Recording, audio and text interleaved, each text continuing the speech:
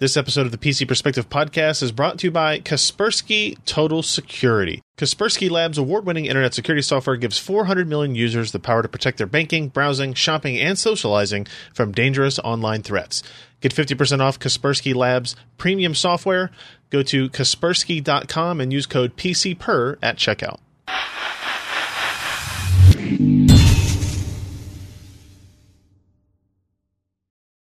Hey everybody, welcome to the PC Perspective Podcast. This is episode 407. Yes, being recorded on July 6th, 2016. I'm Ryan Shrout. I'm Jeremy Hellstrom.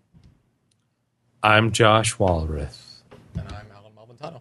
Apparently a few episodes ago, I said the wrong year. Really? Somebody pointed it out. Like, You're back in 2015. Nobody here noticed it, but some commenter made a note about it. We don't pay attention to what you say. I mean, like the year, what trivial statistic, like the year of our Lord that we are in, right? I mean, that's not really that Our important. current orbit of the sun. Right. Oh, my Fitbit is vibrating. Me sitting here completed my activity for the day. Yay. A lot of hand waving. A lot of hand wave. I'm a big talker when I'm trying to hit 10,000 steps. Oh, did you buy the Italian model? Yeah, exactly. So welcome to the show, everybody. It is the first full week of July. I hope everybody had a good 4th of July holiday that celebrates it. Everybody still have all 10 of their fingers? Josh? Yeah. You got to do the thumb trick. Josh has 11 fingers. Eh? He had. Yeah. He got an extreme kind of. You really are a dad. Dactyly. Know what I'm saying? I amaze my 1-year-old daughter with, ooh, I got your nose. How does he do it? No, she doesn't understand that what I'm doing. She doesn't do it yet? She's just like, no, give me she really doesn't care. It's like, give me the Fruit Loops, Dad. Yeah, pretty much. You forgot about Jeremy's holiday. Jeremy, Yeah. that's right. You had Canada Day. It's true. Oh, Canada. Enjoyable. Yeah. All right. Do you guys shoot off fireworks? As always, just before you guys. Do you guys do fireworks for Canada Day? Is that a thing? Yeah. We're not allowed to buy the ones that take small chunks of earth with them, but The whole country's not allowed to? no, pretty much. But What can if you still go to fight. the boonies? Did you light northern off your- provinces? Did you Well, light if you off go to the your, boonies, you get to build them yourself with fertilizer, and that's a lot more Those are fun. called pipe bombs. Did you light off your enormous things you bought, like from the fireworks store? Yeah, I did. I only spent $90, but it was on 3 fireworks. Yeah, 3 huge fireworks. And one of them was called the Ultimate Man Card. And I'm going to be honest with you, of the 3, it was probably the weakest. That's awesome. That's But perfect. if you don't like the whole mortar side of things, if you don't know, like there's a difference between a 200 and a 500, and I think it is cc's of gunpowder, Sure. right? Like, Yeah. Black powder. and the sound is different, is incredibly different, not just in what happens up in the air, but what happens at takeoff. The thump sound of a Yeah. 200 versus the thump sound of a 500 is dramatically different. Yeah. It's like a mortar going off with the 500, right? Well, like it's just kind of, but Yeah. it's not a huge explosion at the bottom. Although we only had one firework mishap, no missing body parts, but I forget what type of firework it was. It was supposed to be one that shot off like 10 things, one after another, smaller Sure. things. Like 4 went off, and then it blew up on the ground. Right? And I was like, well, I was glad nobody was standing right there. At least didn't do the silent delay where you're not sure if it's done Yes. or it's not done. Those are the worst. I lit it. It didn't go off. Yeah, it just sits Damn there. it. Now how long do I wait? I would say for us, like the 4th of July, it was raining. Spray it with the hose from like So 20 I didn't feet feel away. bad. I wouldn't feel like we're going to catch anybody's yards on fire, if nothing else. So that was a plus. So let's get on to the show here. We do record on Wednesday nights, 7 p.m. Pacific, 10 p.m. Eastern, at pcpro.com/live. If you need a gentle reminder about when we're recording these magnificent shows, Gentle. gentle. We promise Reminder. not to be Very too much gentle of a reminder. taskmaster. Think of it like an old Facebook poke. Whoa. but sexier. but way sexier. You can go to pcper.com/subscribe. Find this little form here that asks for your name and your email, and we just send you a notification when we're going to do something. That could be our podcast every week. So minimum, you'll get one email each week. And then sometimes we do other events, like we had Raja Kadori here from AMD, Radiant Technologies Group, where Pretty we awesome gave away interview. cards, did a great interview. Yeah. And that notification went out through that list as well. So if you aren't signed up for it, there are over 13.5 thousand people signed up for it now, so you're missing out. You should go sign up for that list immediately. And also, when we're talking about signing up for things, you can go to patreon.com/PCPer. If you think the show that we do, the research we do, the testing, the articles, the thrust mastering that we do is really valuable to you as a consumer. Thrusting. No, I was going to say that, but I said thrust mastering on purpose because I went there for you. way Not an amateur. yeah, I've been here before. This is a place where you can go like directly contribute to us. It goes directly to the site, and we did cross $2,100 last week. Awesome. I want to get to, still trying to get to 3,000. That was the goal for the Josh. The mailbag, yeah. The mailbag MAIL. Oh, Josh, Not mail stripper bag. I'm out. Josh's relationship advice podcast, right? I'm And, the Dear PC Josh. and also, relationship expert. yeah, you clearly are. Yes, Yes. and we probably would answer hardware questions too, but mostly That are also on topic with that. Yes. I mean, think about it. We're going to be in a church soon. Think of all the other it's part of our. It's Community intrinsic. give back. Yeah, it's Yeah. intrinsic to our what we believe that we offer advice to individuals who come to us for information. So, and as usual, of course, if you contribute, if you up your contribution, or if you're a new contributor, I will announce your name on the show. Let's see. David Cortez is a new contributor. $5 from him. Thank you very much, David. And actually, Joseph Sandy pledged $30. What? That kicks ass. That is pretty awesome already. So we're on the right path, everybody, and we thank you very much for your patronage in that way. A couple other reminders. This Saturday, July 9th, at 10 a.m. Eastern Time, we have the 13th, I almost said 13th annual, the 13th VLAN. Jeremy, what is a VLAN, and why should people want to attend it?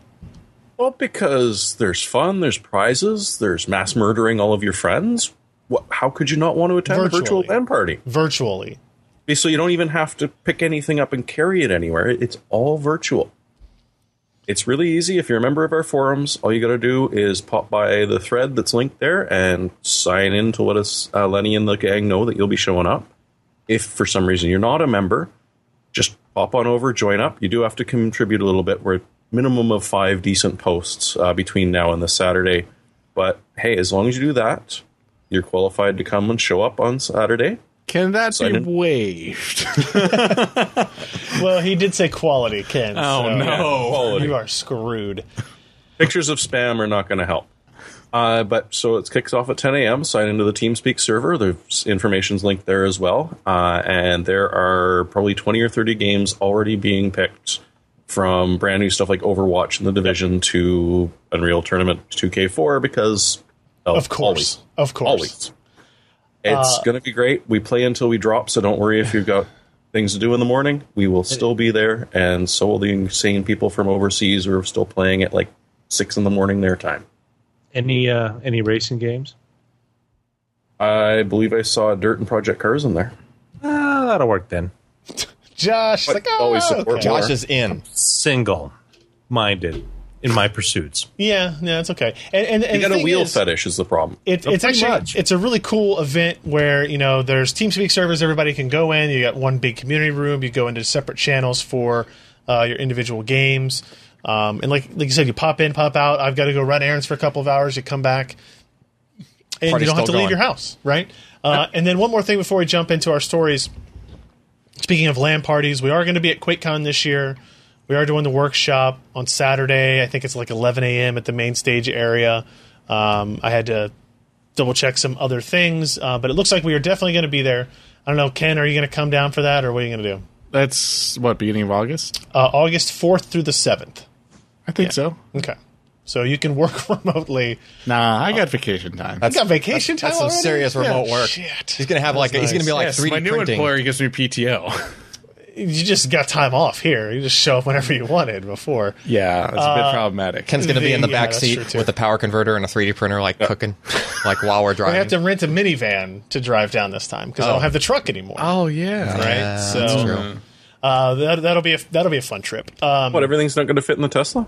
Yeah, actually, I would. Probably I could tow a would. trailer with the Tesla. We could. There you go. I could have, except there's no supercharger pathway. Oh, yeah, that's to right. Dallas yet. Oh, There is, but you have to go like through St. Oklahoma. Louis. Yeah, like and then straight down. It's not ideal.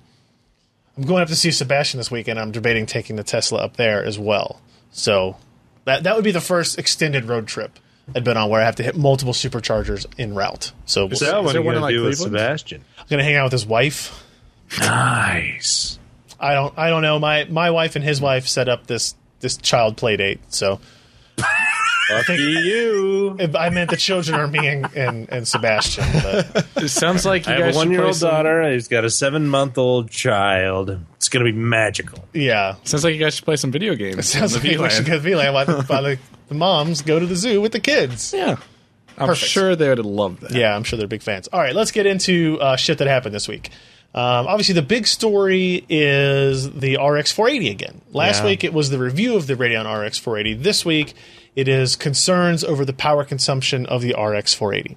So, we're kind of at the tail end of this dilemma, technically, Hopefully. as we record this. So, I don't know how much I want to dive into what has happened over the last week. We have a story on the website that came out on June 30th titled Power Consumption Concerns in the RX 480. And we've had a couple of updates since then. The basic summation of this is that the power draw of the RX 480 turned out to be higher than 150 watts in some cases, sometimes dramatically higher than 150 watts. Like, for example, in Metro Last Light at 4K, power consumption was actually hitting like 165 watts. you're talking about stock Continuous. settings. Yeah, at stock settings, not overclocked And settings. why is that a problem? Well, first of all, its card is rated at 150 watt TDP. So just you're 15 watts over what you're rated at. Not a super concern on its own for consumers who have big computer cases and you've got fans in them and whatever, and the fan on the graphics card is gonna keep the GPU at 80C or whatever you set your target temperature at. Yeah. So not a huge deal there. The problem was that it was drawing more power than rated through the PCI Express bus, through the PCI Express slot on your motherboard. And it was kind of a dramatic amount more, especially when we went into overclock settings. So, I mean, and this happened at Metro Last Light 4K, but it also happened at 1080p on Rise of the Tomb Raider, 1080p on The Witcher 3, for example, right? Where if you look at this graphic, you'll actually see like power consumption. Let's see, this top orange line is like 160, so you're hitting above 160 several times at 1080p. But if you look here, you're actually spiking over 75 watts on the white line, which is your motherboard 12 volt power, right? Now, what you might have heard is that well, that's okay. You can hit 75 watts on the motherboard slot anyway, so that's kind of, it's pretty Total. close. But that's total. It also accounts for this line down here, this red line, which is 3.3 volt power. Yep. Right? So that's usually close to 10 watts or so, 3 amps at 3.5 or 3.3 volts. So you're talking about 10 watts. So you're actually pulling 85 to 90 watts through that in some instances at Like stock total, settings. yeah. Total. Yep. And, Because the true limit for the slot is 5.5 amps, based at 12 volts, 12 volts is 5.5 amps. Yeah. And which works out to like what 66 or something. 66 watts Yeah. is technically what 12 volt power should be. And we were drawing 75 watts, overclocked 85 to 95 watts Yeah. through it. A dramatic thing over that, right? And the problem, of course, or not, maybe not of course, is that this risks your components to some degree, right? Whether here's the Radeon RX 480 OC. So this is just in Witcher 3 at 1080p. You can see we're actually getting close to 200 watts. We're hitting above 195 watts fairly often. Yeah. in this in terms of total power. Is that overclocked? This is overclocked. Okay, it looks like it's hunting an awful lot more. It is. And then in the white, we're pushing 90 to 95, over 95 watts just through 12 volt Yeah. through that, right? So then you're adding in your 3 volt down there at the bottom, close to 10 watts, and you're running more than 100 watts through a thing that's rated at 75. Now, in theory, motherboard overcurrent protection should save your hardware. It should just shut down the machine immediately. And there were some reviewers that talked about seeing some of this. I never saw any There of it was directly. one guy, at least on YouTube, that had it happen to him, like on He was on building a video. low-cost system, Yeah. and when running benchmarks on it, it would shut down. Yep. Not blue screen, not Nope, you just know, no more just power. off, right? Yep. And that is the motherboard saying, I have a current issue. Turn off everything immediately because you don't want it to catch on fire and kill everybody, which is a good safety measure to have. Now the problem is, you as a consumer don't want to depend on that, and AMD shouldn't want to depend on that to save your customers' hardware. Right. So the problem is that they're drawing too much power through it. Now, since all this has come out, since we talked about it, and again, I'm going to probably just leave it at that and say, read the story, watch the video that we posted on YouTube where Alan and I talk about it for an extensive amount of time. Yeah, like an longer hour. than the 29 minutes of the recording that we can do on our camera in one take, as it turns out, where you had to re-record the last 6 minutes. Thanks, EU. Yeah, exactly. Yeah. That AMD has now admitted that it is a problem. Mm-hmm. They're working on a fix. It will supposed to be due out tomorrow as we record this. Like the 48-hour window will end tomorrow night, where they said they would have it. And it's really going to be interesting to see what the fix is. I think a couple of things that would make sense. The most ideal fix: replace the 6-pin power connector with an 8-pin power connector. I guess. Could they just come around to everybody's house, swap it out? But you also have to tell Solder in some new- you also have to tell the chip that controls all that stuff to pull more from it. Correct. Right. The issue is that it was drawing equal power essentially from the 6-pin connector and the motherboard 12-volt Yep. line, where in most other graphics cards that we've ever seen, that is not the case. Whether or not you have a 6-pin or an 8-pin or Yeah. whatever, the motherboard is kind of 50 watts or so or below. And it just hangs out at that whatever that And number it's is. very static. It doesn't really vary with different load on the GPU or anything like that. Right. You know, it just kind of sits there. Whereas this one, they were both just tracking basically equal. And Yep. and it ended up. This is an example of what that is. So this graph right here, Ken, if we can bring it up, is the R9 380 1080p, and this line down here shows the white line at the bottom is Sitting at motherboard 50. 12-volt power, and it's about 50 to 55 watts. Yep. This green line is power through an 8-pin power connector, so it's significantly higher than 75, but it's not an issue. And then the yellow line is total. So even though we're talking about 160 to 165 watts, very similar to where we're at with Yeah, the similar RX total. 480 Yeah. in terms of total, it is doing it differently. It's drawing 100 to 110 watts through the cable, the 8-pin connector, and then 50 to 55 watts through the motherboard itself, which seems more in line with what we've seen on other AMD cards and other NVIDIA cards for that matter, right? So if they had just stuck with that exact setup, Yeah. like literally those components, that configuration, Yep. like this wouldn't even be a thing right now. Correct. They Yeah. didn't. They But went they with the didn't. 6-pin, which a 6-pin is technically rated at 75. Again, watch the video, read the article about Yeah. why it's not as big a deal if Yeah. that goes over. Yep. And the motherboard is rated at 75. So like 150 watt TDP, they went right up to the top of it with the TDP of their card. The GTX, can I? No, I can't. I didn't mention that. We're not talking about that part yet. Other cards will maybe have lower TDPs with a single 6-pin connector, right? I mean, all the leaks are out there or whatever that show that. And if you do that, you give yourself a little wiggle room above or below the product. So read the article. It's very interesting. We'll have an answer tomorrow in the form of a new driver, and we'll have to see what it fixes, I guess. Jeremy, I don't know. There's nothing else. So Scott posted a story about AMD's update where they basically said we're going to adjust the power deviation, I guess, or the power distribution. Yeah, Yeah, they don't spell it out how they're going to do it. It's just they're going to address it. Okay. And we know the name of the driver. It's 16.71. Well, there's been what's the guy's name on the Other than forum? that, we know the same stuff we did earlier in the week. True. I don't know. There was a user on I can't remember his name now. overclock.net who I don't remember his name on the forum.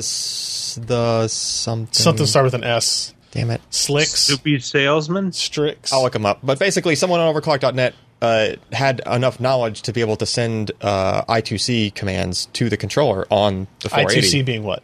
I forget. It's a two-wire serial protocol. Yeah. Okay. It's a serial bus that it goes across all the different components on any PCB. Like a motherboard will do the same thing. Right. And that's how your motherboard changes that's how you can turn off like the different parts of your motherboard.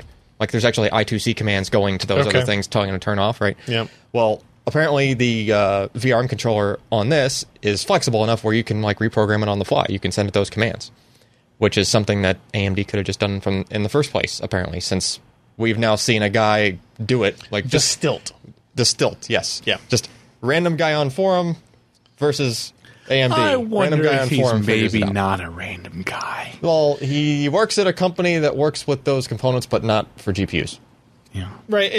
There are lots of people, like the BIOS modding is a thing, that community is a thing. Sure. Basically, they figured out that, hey, we can actually change how the power distribution is. We assume that's what AMD is going to do. We'll see how that all pans out relatively quick. Also, before everyone on the internet yells at Alan, it's I squared C, not I2C. I squared C? Yeah. Sorry, people I've get been saying it people wrong. get Is it? very, Oh, okay. very uppity about that one. I squared like It's the internet, it's a of course they do. superscript.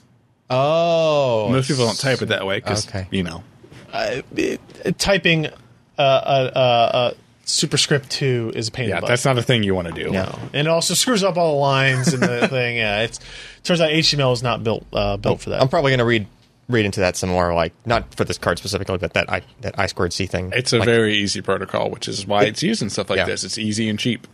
the new scope I bought can actually decode I squared C. Yeah. and like show it to you. Like you can just like monitor it and Cool. watch the codes going by. It's pretty Nice. cool. Yeah.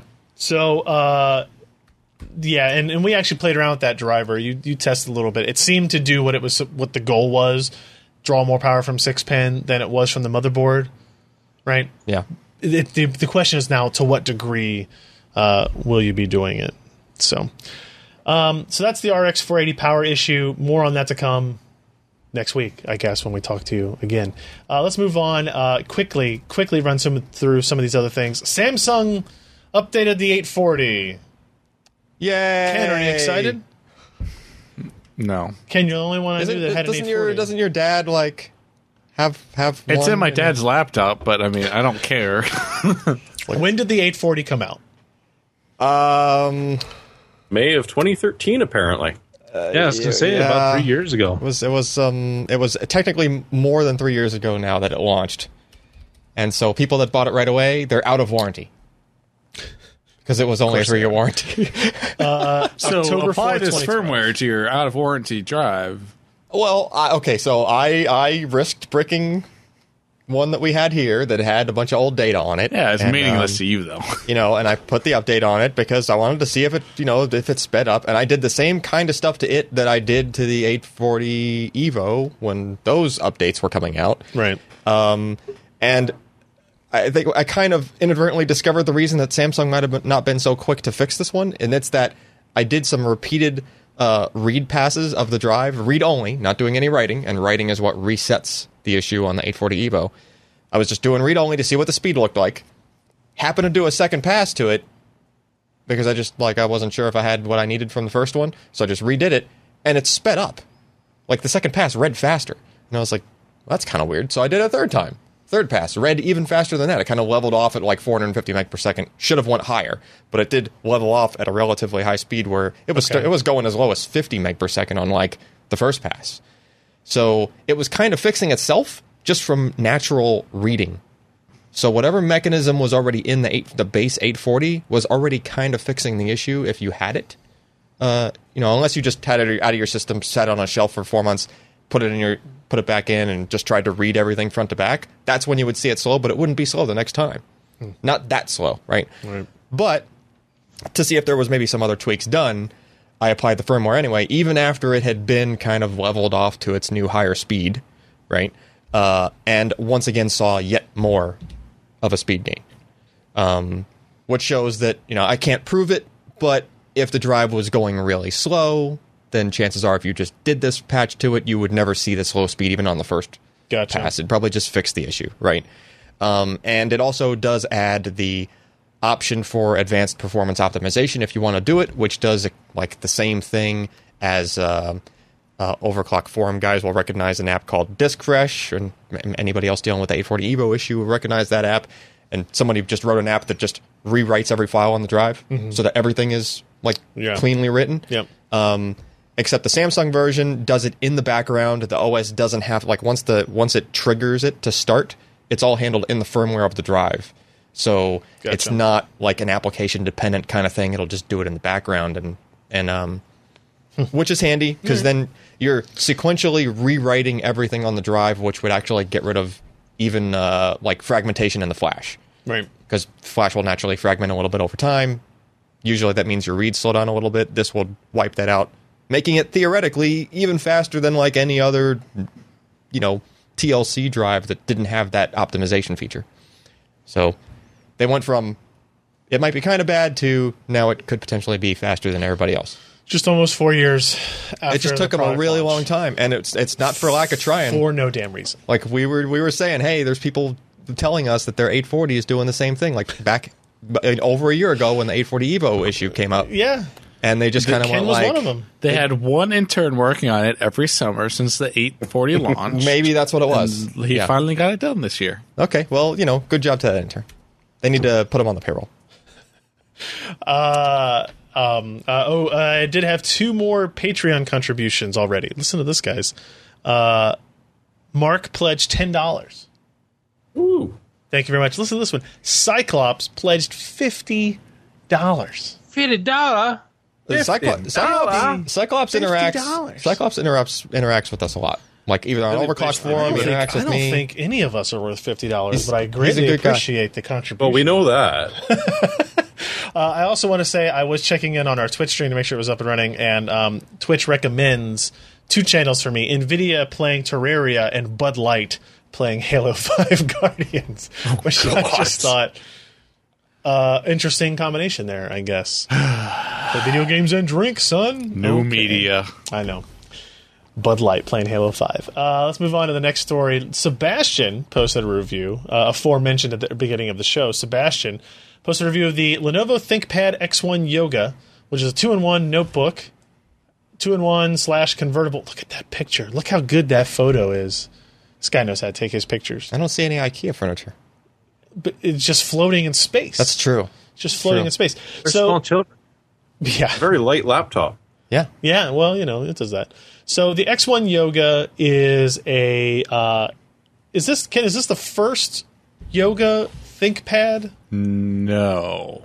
There was the ThinkPad Yoga. Okay. I don't think this is the first X1. Yeah. But the ThinkPad Yoga was a pretty bulky business product. It was kind of like a T series with the Yoga essentially, but this is like the X1, the flagship, the cool, the sexy sort of thing.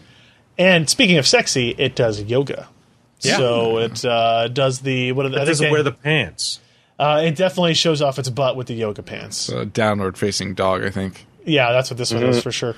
So I guess that makes the butt at the top there, the hinge? Well, yeah. Sorry, Josh. It's not as good as you were expecting. Where do you think you're hinged? But I only flex one direction, right, at my waist level, so... especially at this age. So this is obviously the yoga devices, the ones that can go into tent mode, stand mode, traditional clamshell mode. Josh is having too much fun with you right now. I know, he is. I started. It's my fault.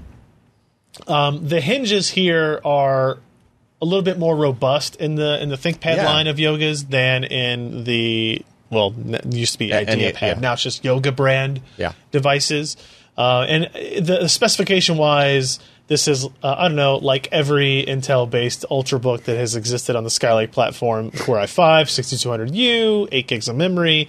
And it's a 14-inch 1080p IPS touchscreen with an active pen digitizer, etc. 256K SSD. It does have mini DisplayPort, HDMI, 3 USB 3, micro SD, and an audio combo jack. And having used a device like the Huawei MateBook, right? all that connectivity kind of just immediately is like, oh yeah, no, I see a big benefit to have all of that. I can actually And plug all stuff of into the this stupid thing. mini HDMI is gone. Yes, it's Yeah. Oh, it is? It's a full Yeah, HDMI. full HDMI. Yeah. Oh, right there. I'm so See happy. it? But They is listened. It is mini DP. You and though, everyone but- else. Yeah. Mini So, TV is great. I'll take mini DP. Yeah, mini DP That's is good. fine. But you would want, if you can have HDMI as well, then all the better, Yeah. right? Exactly.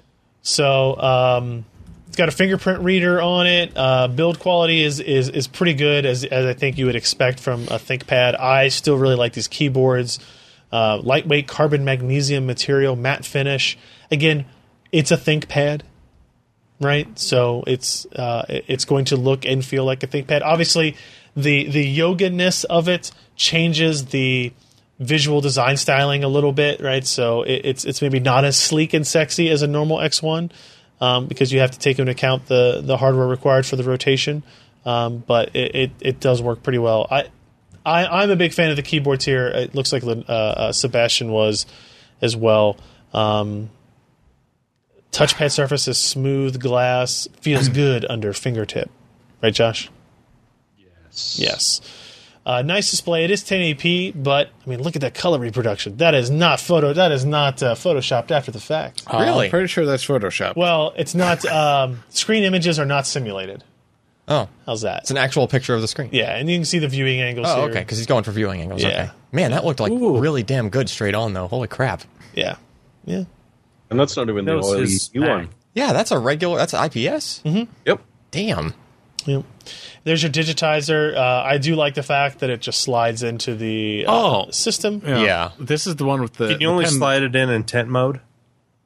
That makes it into Do you- a do you a need that tripod. newspaper or magazine to It cover doesn't make it easier that or more difficult depending on what yoga position you are in. That's tripod mode. Oh, this thing's really flexible. It'll slide in into any position. Yeah. And this is, yes, Ken, this is the one I think you're going to say that's like with the super cap. Yeah. Right. So 15 seconds is all Josh needs. To charge his full thing. of charge, baby. Fully Yeah. charged. 15 seconds is all Josh needs, and then he gets 100 minutes of downtime.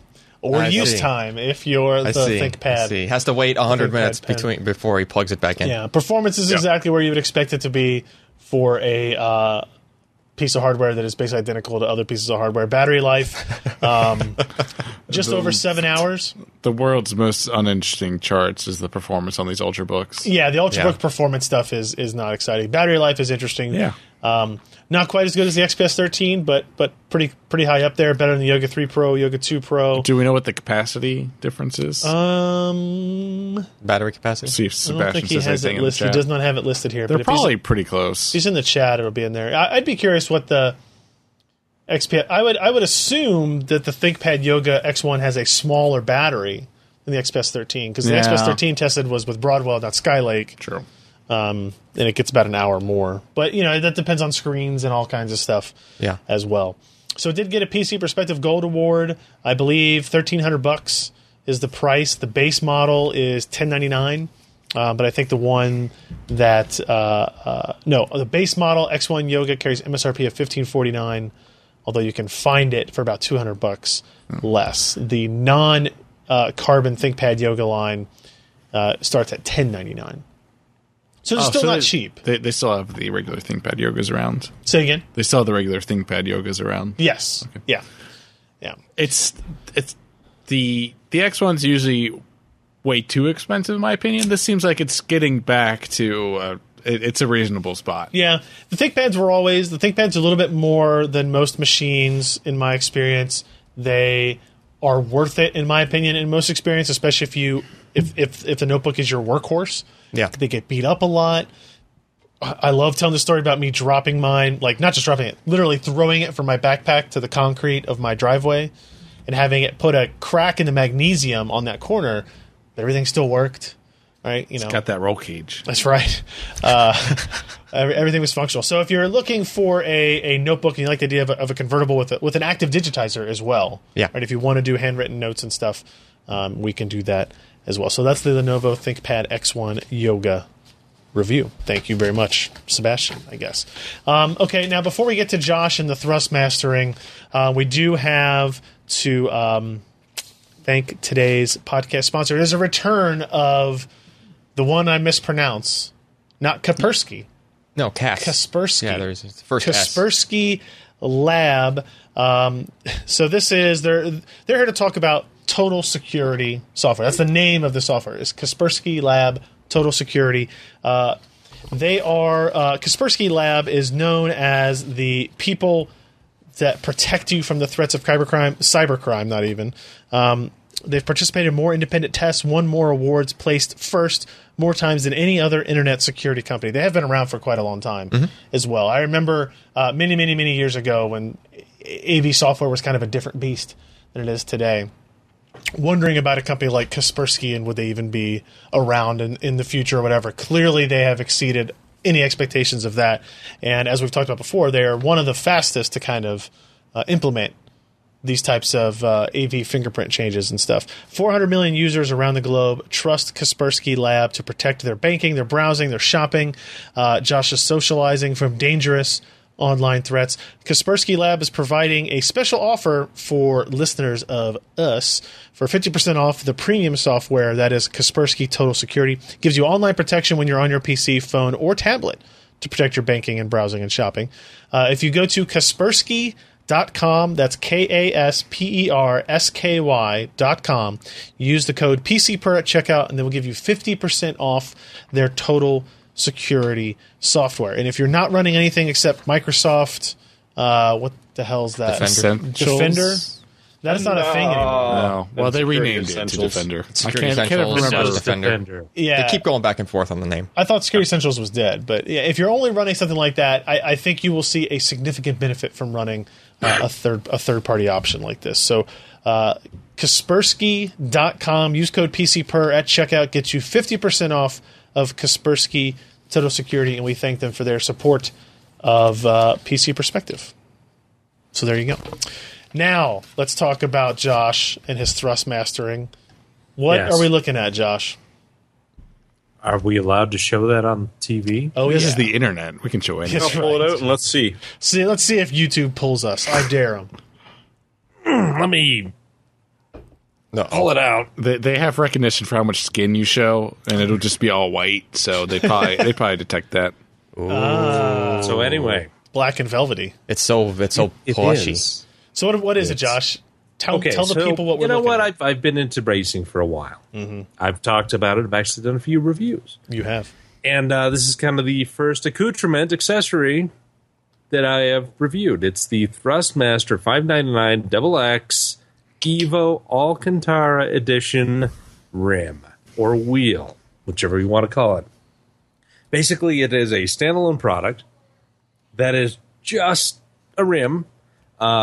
If you know that Thrustmaster has two kind of mid-range parts, the TX and the T300 servo bases, and you can, customize them a bit by adding your own wheel. You can there's 3 different versions of pedals that you can use, and but the wheels are kind of the more interesting part. They have the regular ones, like the TX comes with the Ferrari F458 plastic wheel. It's lightweight, small thing.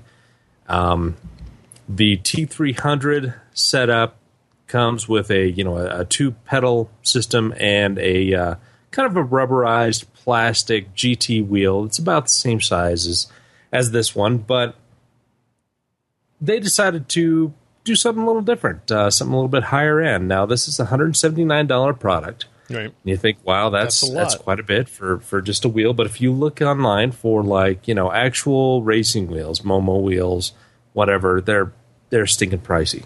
And this gives you much the same feeling and experience as those true racing wheels for a much smaller price. $179 gets you essentially what is a metal, nice 2mm aluminum, brushed aluminum middle part, steel rim, polyurethane coating in there, molding, and then it's covered with Alcantara. Now, can you tell me what Alcantara is? Microsuede.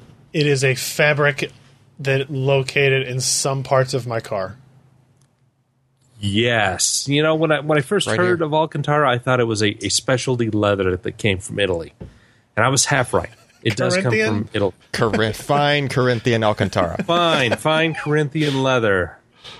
It's great stuff. No, I mean, back in the 70s, early 70s, Japanese company developed Ultra Suede. No, Ultra Suede. Yeah, that is not Naugahyde. Ultra Suede is definitely not. But anyway, it turned out to be a pretty good material in terms of durability, in terms of feel. The construction is it just doesn't wear very much. And so it turned into a good fabric for a lot of automotive stuff. But this group in Italy decided to go ahead and sub-license the stuff. But because it was made in Italy, it was the only one that could be branded Alcantara. So whenever you hear Alcantara, you know it is Ultra Suede, produced only in Italy. Only the finest microfibers are produced in Italy, and woven, I hope, in factories in China. Yes. No, it's if they make it anyplace else, it cannot be branded Alcantara.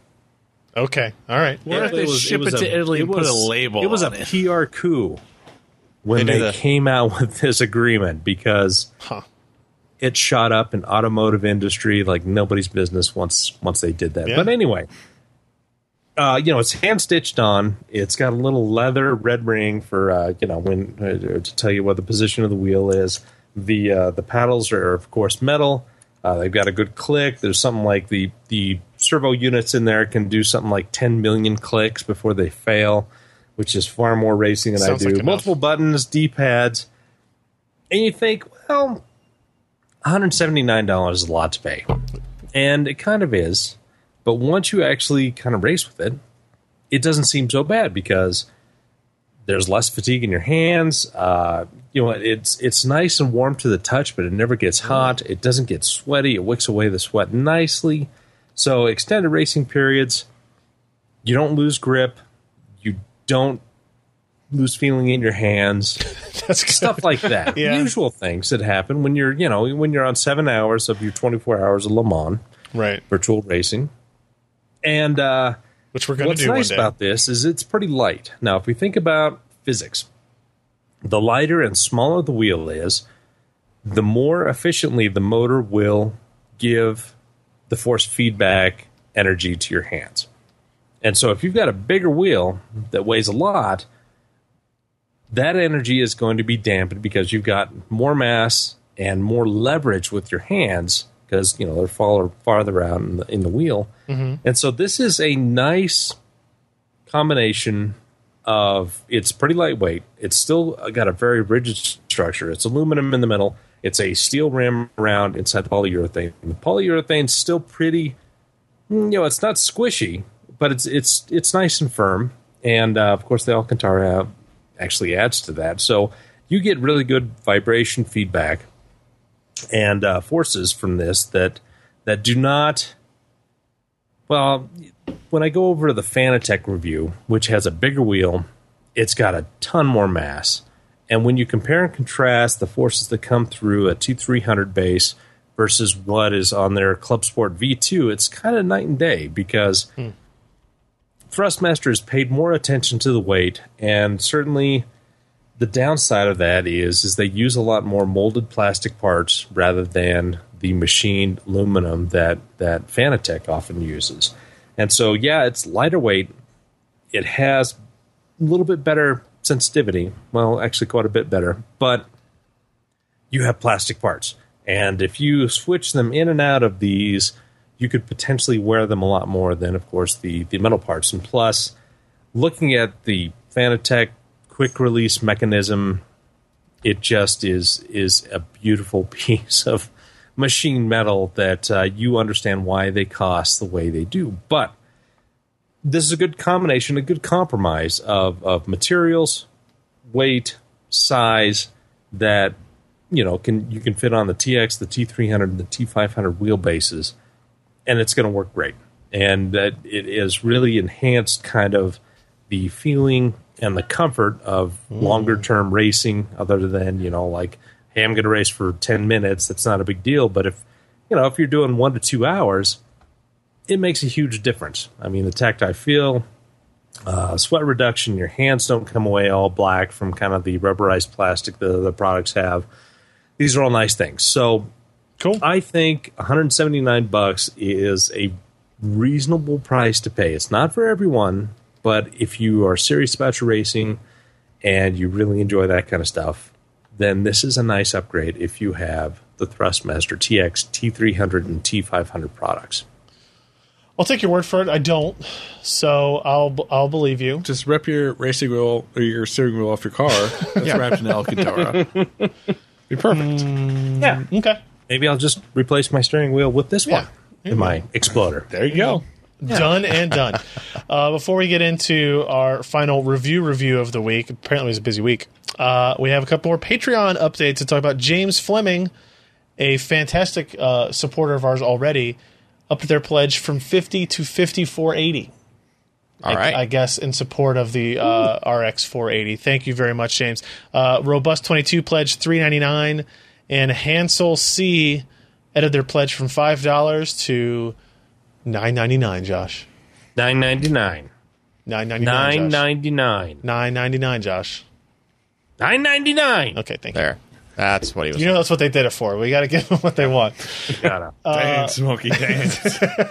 The Macron 9100 Max. Max, all capitals. Oh. There's one. This is a 2.4 terabyte U.2. I believe this is the second U.2 device that has ever existed in the world. No, there's other ones, but that we've tested. Enterprise SSD. Not a consumer drive. Don't get excited about buying this. Don't buy that. It's actually kind of getting low enough in cost to where you could, but 10 cents a gig? no, it's like $1 a gig. That's 10 times more than 10 cents a gig. So here's what's funny though: it's $1. By my I think it's what is it, like $1.20 a gig or something like that per gig for that. But you have to realize that's the Max series, which is overprovisioned so far that 2.4 terabyte drive actually has 4 terabytes of flash in it. What? Yeah, so that's 4 terabytes. Can I mod the VBIOS? No.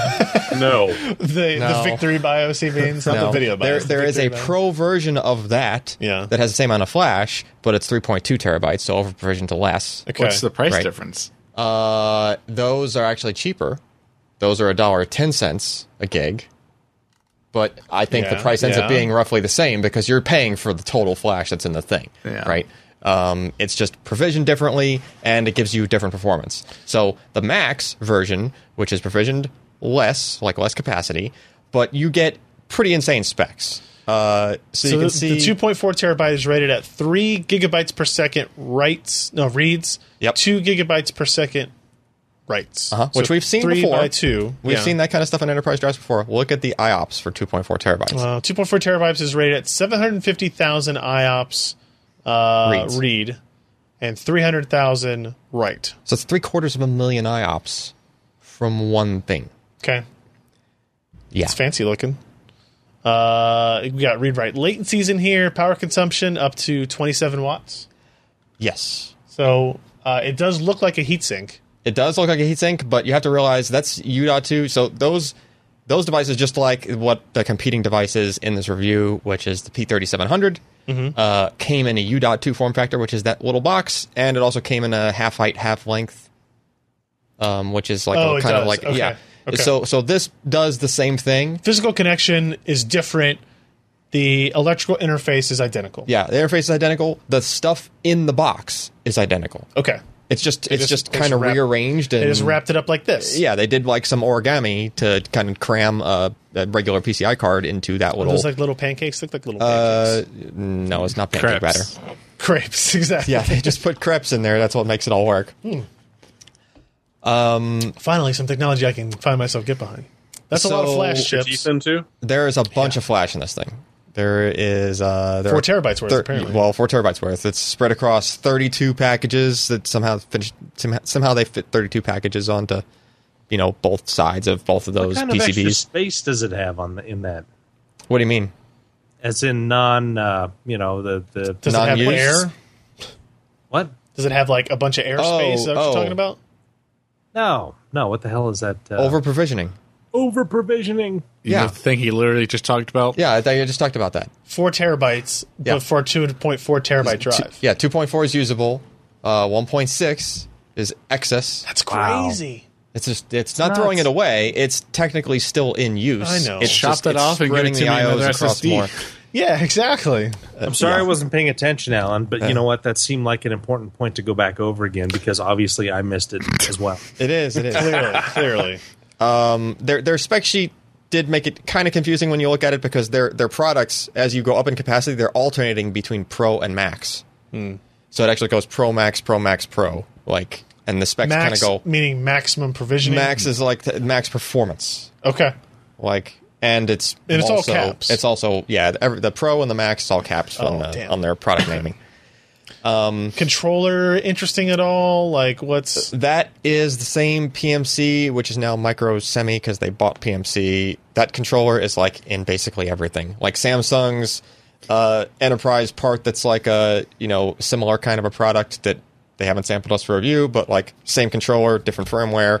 Like that controller is just known for being kind of everywhere in enterprise parts. Okay. But But Alan, What? who makes the controller on that? That's what it's called, right? The controller?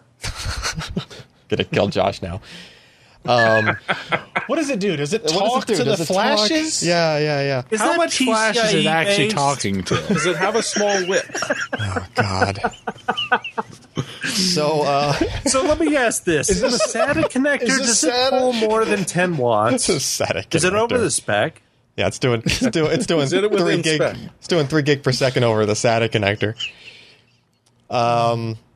All right, so we might as well just get into the new stuff in this review. Everything on that page is kind of a rewrite from prior enterprise stuff. You want to go to the next one? That's the meat and potatoes, or at least that's the first part of the meat and potatoes. So for enterprise testing, here's what we're doing now. First of all, we got rid of the file server and the web server workloads. Okay. Because as it turns out, they do like up to almost half of their IOs at less than 4K random. Like SSDs are optimized for 4K and up now, since it's like the year 2016. Those workloads, after I researched it, were introduced in the year 2000. Like literally 16 years ago is when those workloads came out. Okay. So back then, web servers did have a lot of content that was like 1K, half a K, stuff like that. What about my the website favicon? That maybe they need to That's use. like less than 1K. They need to use the older SSDs still, so they can get better performance. There I should guess. be one website, one web server that has all the world's favicons on it. Favicon as a service. And it should be, Glorious Thank you. 4K But here's definition. the thing. Here's the thing. They could all fit in RAM. So Well, just saying. I think you Yeah, but underestimate the number of web archive favicons. guys. I mean, they're going to obviously need these for their small access. 1998 Josh Deck. Yeah. So got Okay. rid of those Yep. workloads, and then there are other workloads like database, email server, online transaction processing, stuff like that, which I kind of labeled at the beginning, like spelled out what those workloads look like. And we don't need to test them individually because we're testing so many data points with our suite that all of the results are encompassed within the chart. I'll believe you. Right? So if you go to that first chart right there, like you're looking at 4K randoms, but it is all queue depths scaled bottom to top, Yep. and it's going left to right, like 100% write all the way to 100% read. So it does all of the various mixing of the Right. workloads, just whatever you want to look. Basically, you just look for whatever it is that you know you're going to do for your application and find the correct line on the graph for it, basically. Okay. So that first chart is the Micron unit. Okay, there's Yep. kind of too much stuff on that chart to try to mix another product in. So the chart directly below it has the same scales, but is using the Intel. That's Gotcha. a lot less. It's pretty easy to tell. Those lines are an awful lot lower, right? Like an I awful agree. lot. Now I agree. scroll back up to the Micron because this is where it gets pretty crazy. That top line, the gray line there, Yep. which goes up to the 750,000 IOP point. It was actually like 737K or something like that measured, right? Yep. Look at the right axis. That is megabytes per second worth of throughput, and it's hitting 3 gig per second worth of 4K random.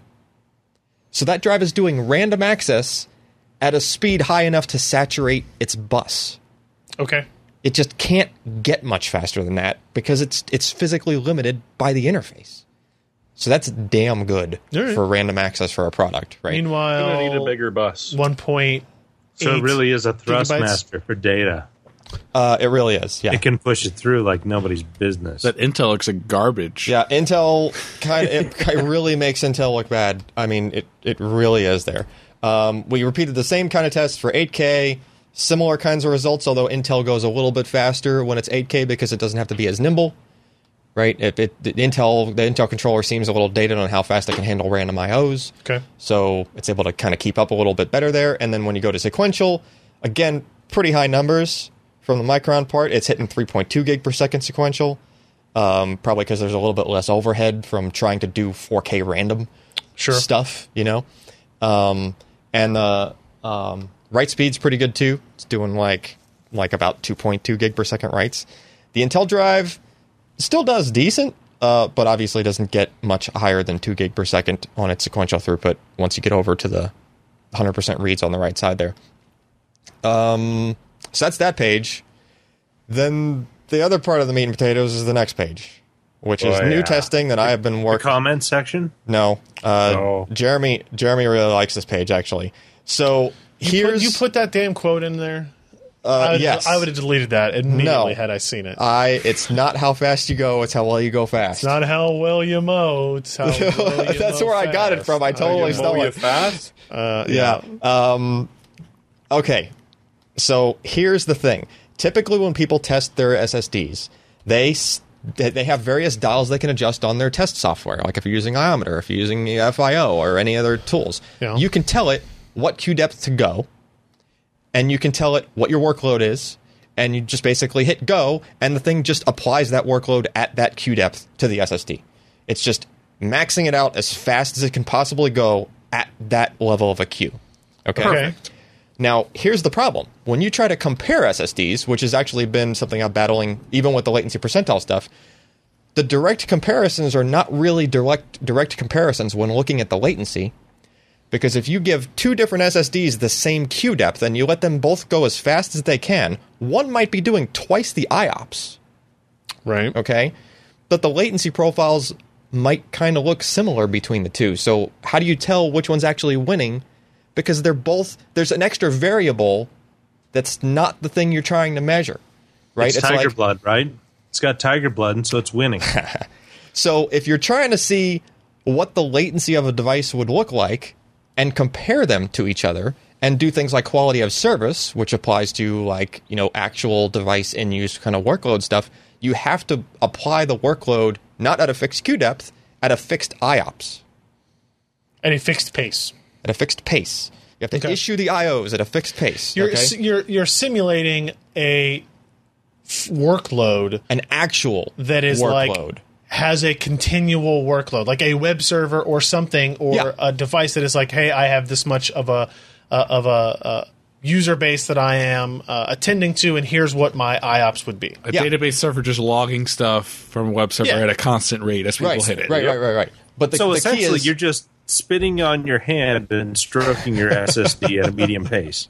At a medium pace, yes. At a medium pace. Shampoo bottles and stuff.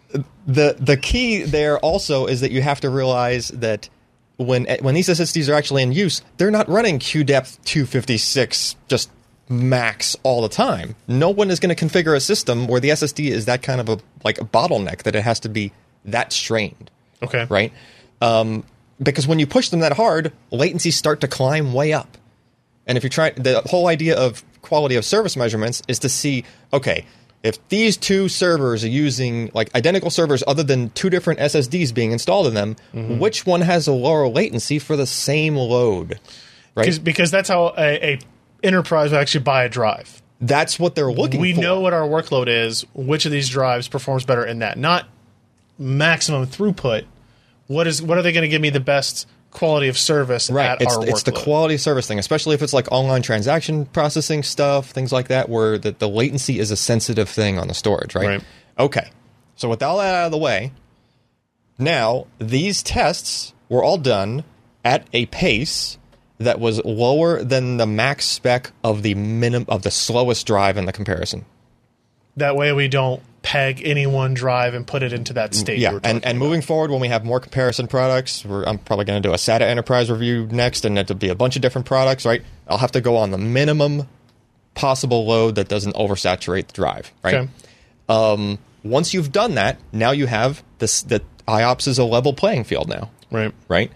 And now when you plot latency percentiles, they're actually latencies like comparing at the same exact load, right? Which is a much better representation of the comparison between them. And an added bonus of how we're doing it, part of the legend actually shows you what queue depth the SSD was operating at during the test.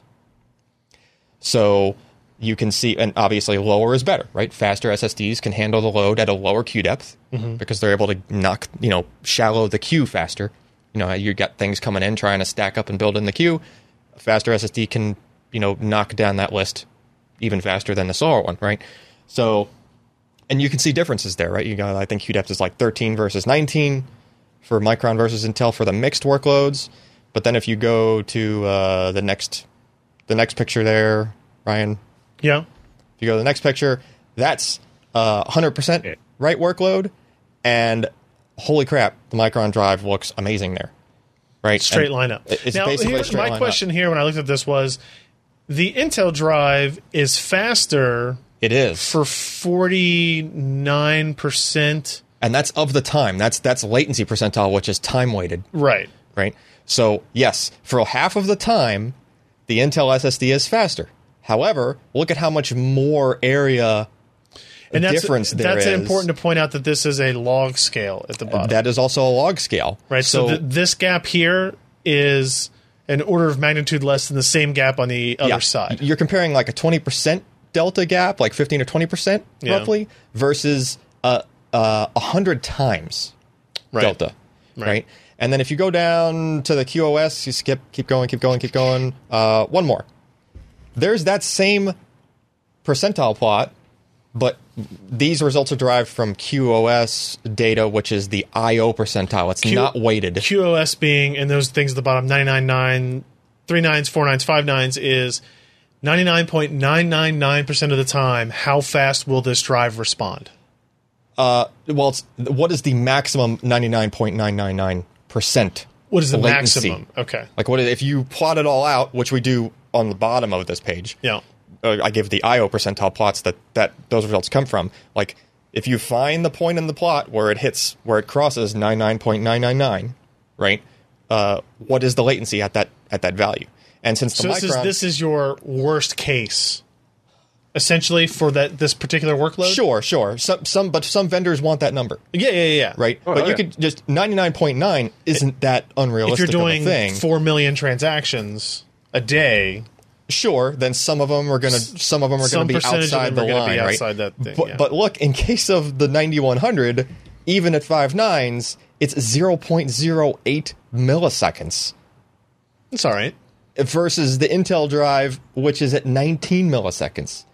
That's less all right. I think that worked out to like 400 and something times of a delta in latency, which is crazy. So Amazon would really love these products. Oh, yeah.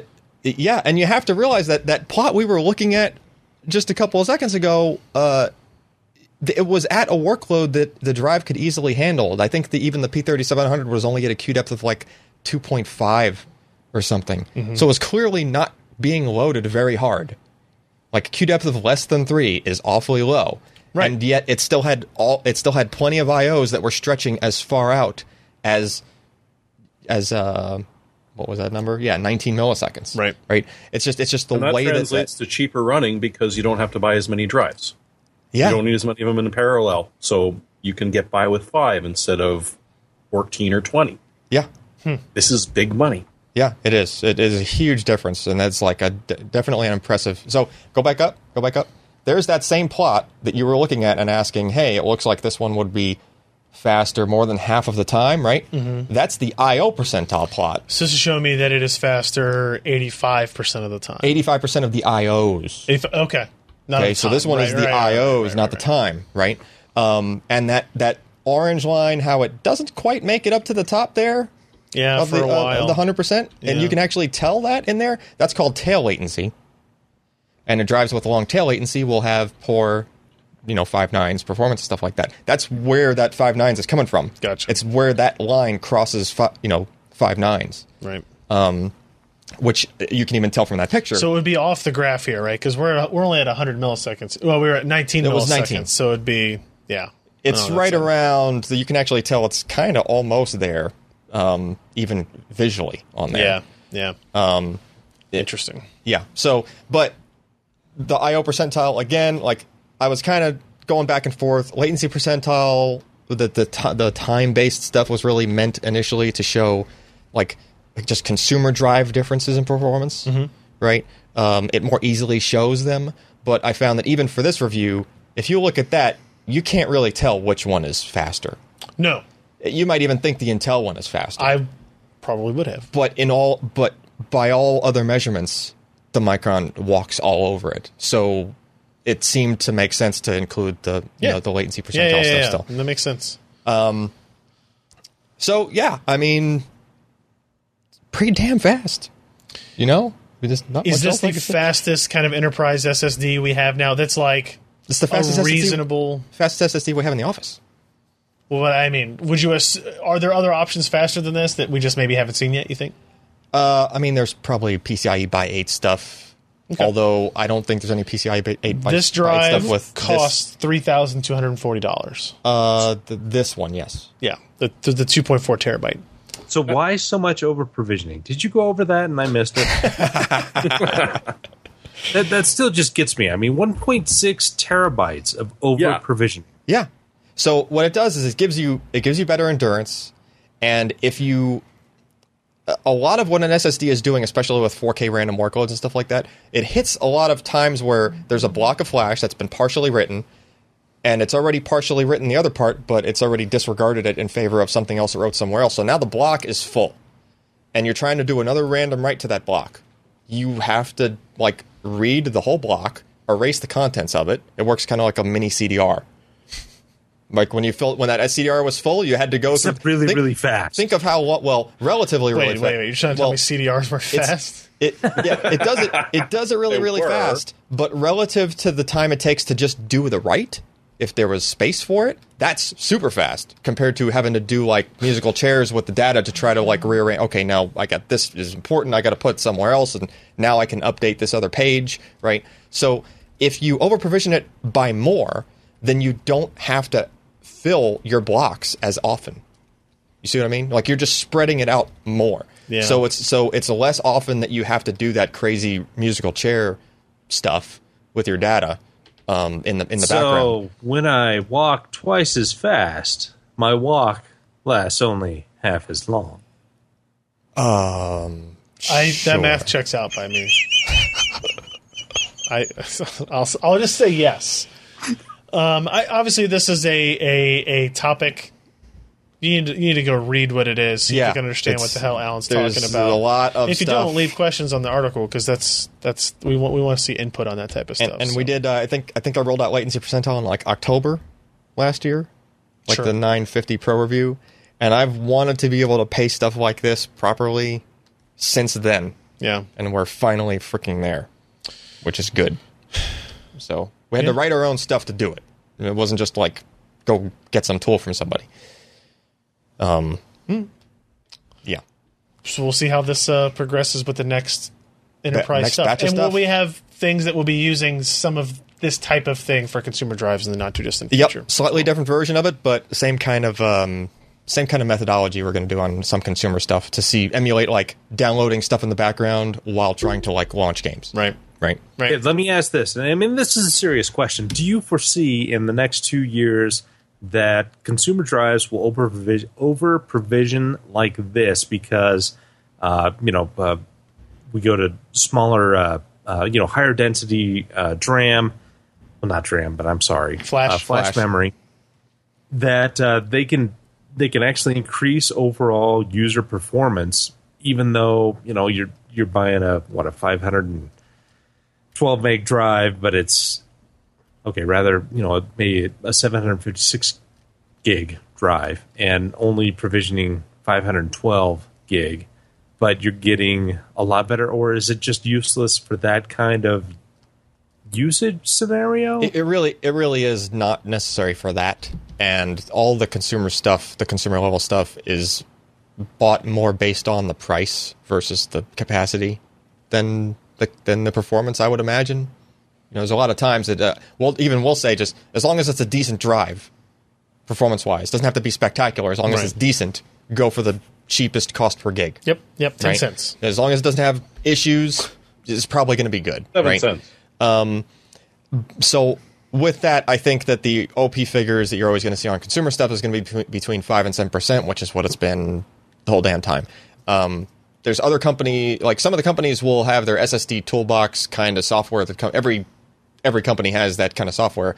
Some of those softwares will let the user on an unpartitioned drive, like actually change the OP. You can go lower on the available capacity, and force it to go more OP. If you really wanted to, you'd get more performance. If you were crazy. If you were really actually, the Micron software will let you over provision this further.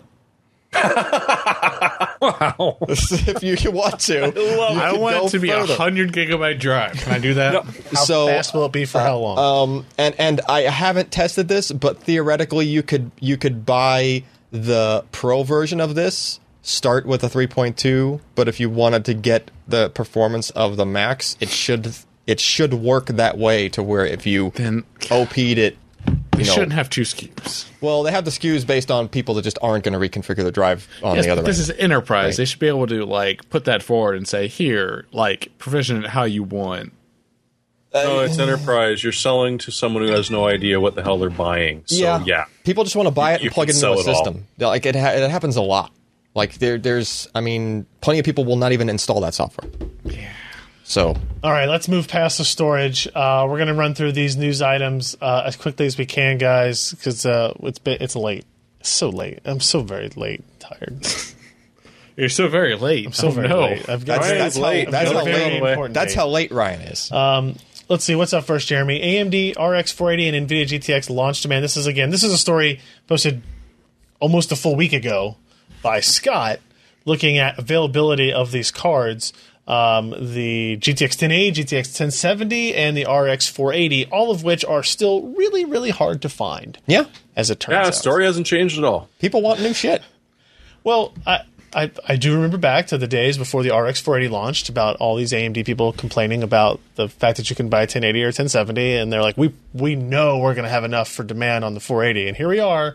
Not enough Either demand. a billion people bought 480s, or they underestimated what they needed to sell through. So I would still encourage people to go to nowinstock.net. Yeah. Yes. And check around. And I do it every morning just to see what's out there. I actually have seen, I think it was this morning or yesterday morning, there were probably 3 or 4 1070s available. Yeah. Okay. I was at our Micro Center today, and there were no 480s, no 1080s, but there were 3 different SKUs of 1070. So it seems like 1070s are making their way out there. 1080s are still hard to find. In 480s, today is like, hey, you should have another shipment ready by now. Right? Yeah. If your first week sell through was through, your product launched last Wednesday, you should have another collection of them. We don't have that yet. So turns out people wanted to buy video cards after all. Go figure.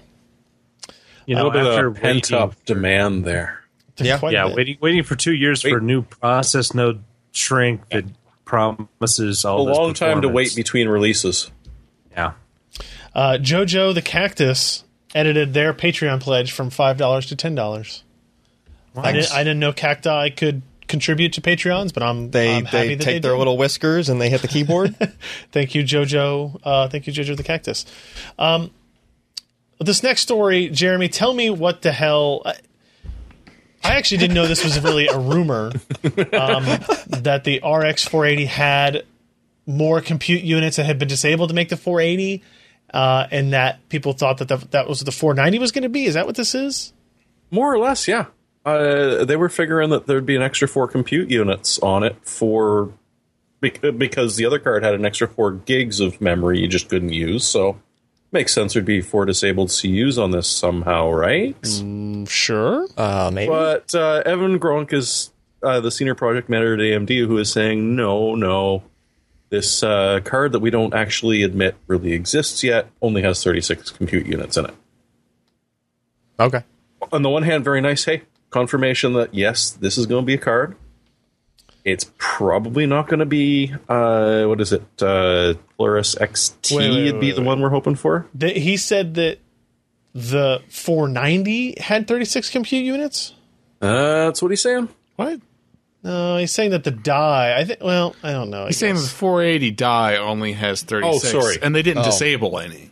Yes. To put it perhaps more clearly, yes. But long story short, there is not disabled compute units on this card. So if that's the case, like the 490 has to be a dual GPU card, right? You would think. Right.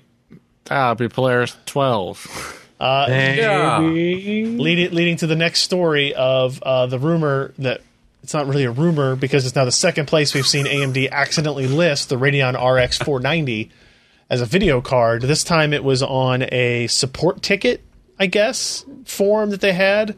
This was Sapphire. Oh, this was Sapphire? No, this was Sapphire being a little bit ahead of the game. So they listed... it does have RAM and display. So it had the 460 listed for 2 gig and 4 gig versions, 474 and 8 gig versions, and then it listed a Radeon 490. It didn't have the RX in it. Will be an 8 gig version with 1 HDMI and 3 display ports, apparently. What's up with that 470? What do you mean? 2 HDMI ports, 1 DVI, and 2 displays? That's a lot of ports. It's a lot of ports, and it's not what you'd want. You want 3 display ports. Well, I mean, with an RX 470, you might say... I mean, it's the backwards compatibility with the DVI. I think you want a DVI port, right? I think you would want a DVI port on the RX 480, to be honest. But... That seems like it might be a weird Sapphire reconfig. Yeah, I mean, it could well be. Yeah, that's true. I think it just stood out to me like a sore thumb. I think there are no reference 470s, so that might be one of their custom things. So this is our second confirmation that the 490 exists. I don't think we haven't seen any rumors of any other Polaris GPUs leak out, right, Josh? You haven't seen anything about like a Polaris 9 or 12 or something like that, right? No. So it has to be a dual GPU card, right? Maybe. Would they release a dual GPU card after the Radeon Pro Duo fiasco? Unless it's with the freaking 8-pin on it. 1 8-pin? Or 2. Unless it's like a super low volume, super bins 480 that they can push up the clocks on. I don't see it happening. I don't see it happening either, but that would be another possibility. Yeah, I don't know. I would say it would have to be a dual GPU card if it's a thing. I honestly have not heard anything about it from AMD at all, period. So, but I think they would like to have something to go above the price point of the 480. Yeah. Right? Maybe they're just waiting for someone to actually supply them with GDDR5X. I guess that could... Well, let me say this. I specifically asked if Polaris 10 supported GDDR5X, and they said no. So unless they, again, have another GPU die that has put support in there. I didn't ask if RX 480 supported. I asked if the Polaris 10 GPU supported, and they said the memory controller did not support it. So I don't think that's the case either. I don't know. What if there is a bigger GPU in the wings for a September-October release before Vega? I just don't think it's going to happen. I think something would have. I think we would have heard about it by now. It would have been on video cards or WCCF tech by now. Or you'd be denying all knowledge of it. Right. Or I would be saying, I don't know. I can't talk about it, guys. Are we sure? Yeah, never mind. Correct. Yeah. Anyway, I'm sure. I'm not sure actually, but I'm pretty sure. All the NVIDIA users, if you're looking for something to update, you can try out the GeForce Experience 3.0 beta. As long as you sign up.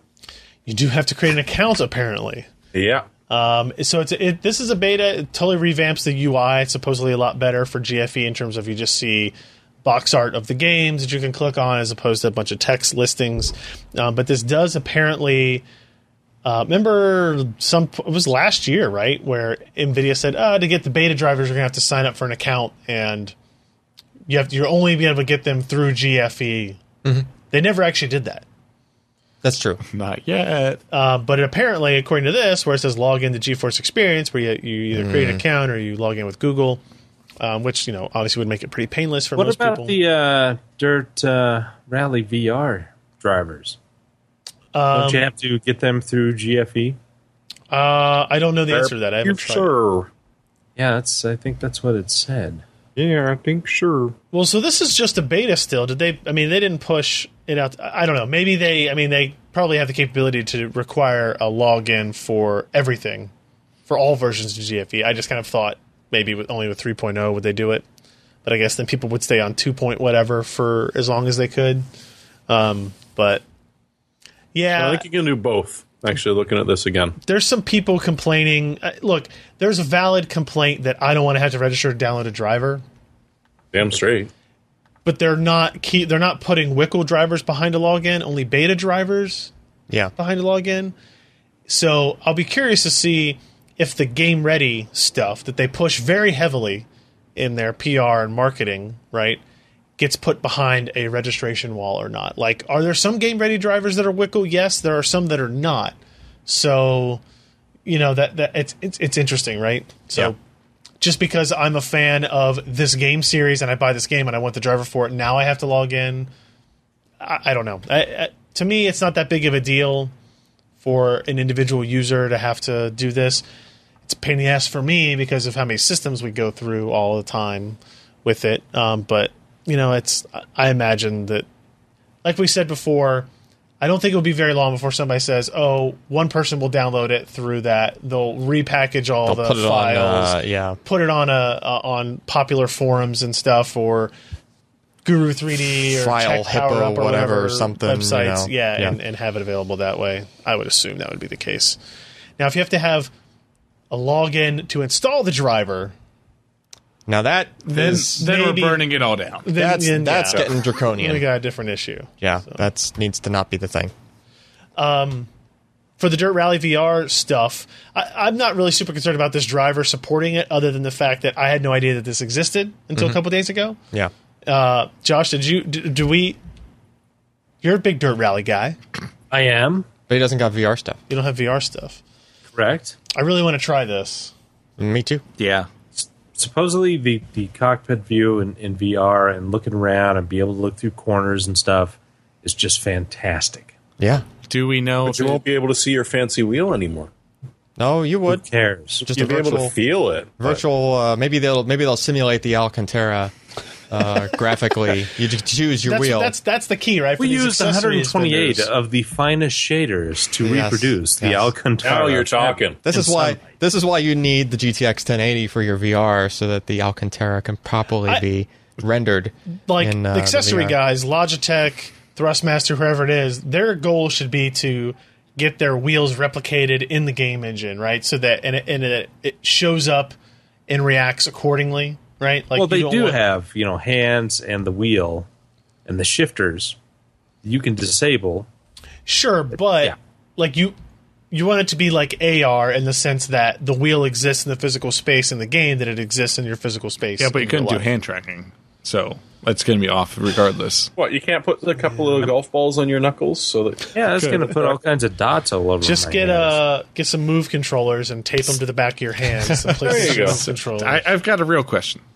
Do we know, so I know they're working on adding Oculus support. Is it still Oculus, or is it...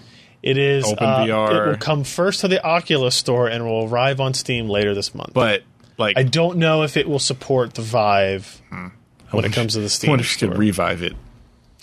There doesn't seem to be an announcement about official HTC Vive support. depends on your GPU, I think. Yeah, What? I don't know. We'll get into that in a bit. What?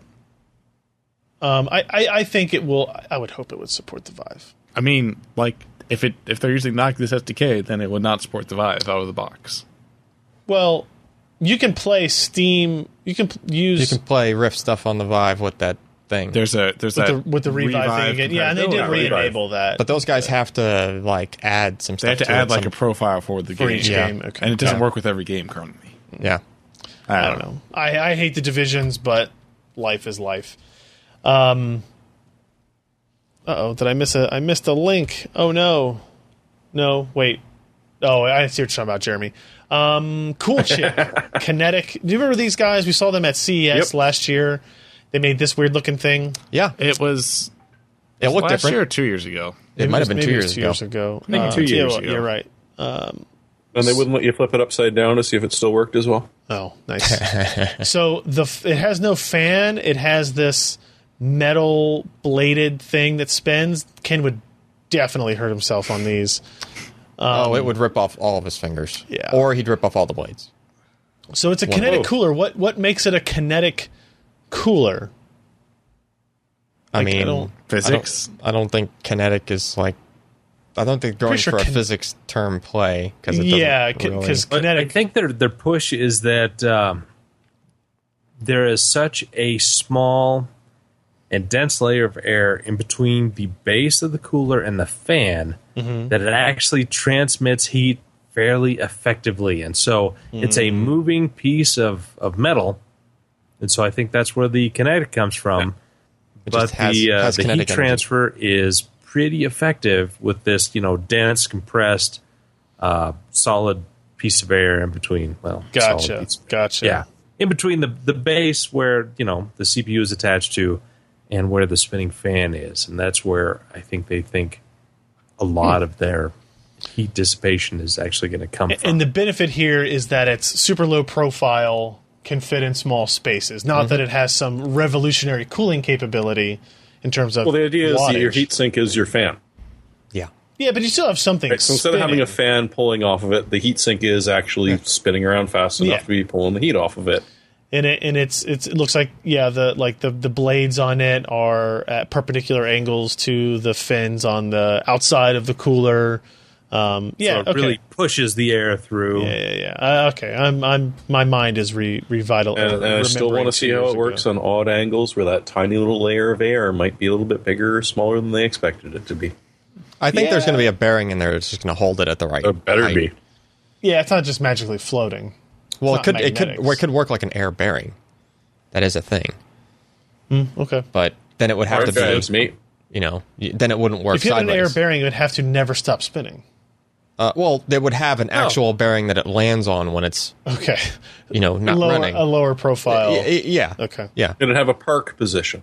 Yeah. Well, the amount of wear that you would get from an air bearing going from 0 to 150 RPM, which is in 0.1 seconds. Yeah, it and spins up then almost instantly, It goes so. really fast, like 5,000 RPM.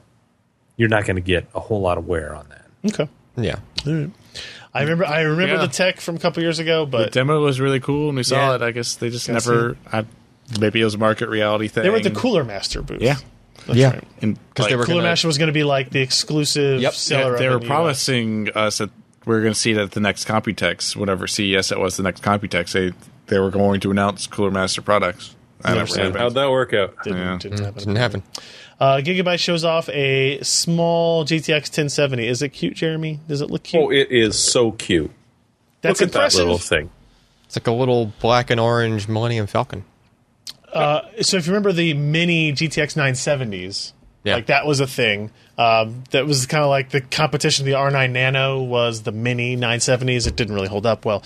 But here is like the mini 1070. Yep. What are the TDPs of the 1070? Is it 155, I think, the TDP of that GPU is? I think so. Something Sounds like It's that. about got a right. 6-pin, right? It has, no, they both have 8 pins. Yes. Oh, they have 8 pins. Yeah, Okay. yeah. It's over 150 watts. Of course it would. Okay. 155 watts. So this is this is from Gigabyte. GTX 1070 Mini ITX OC hit 1746 boost clock, which is pretty impressive. 6.7 inches long.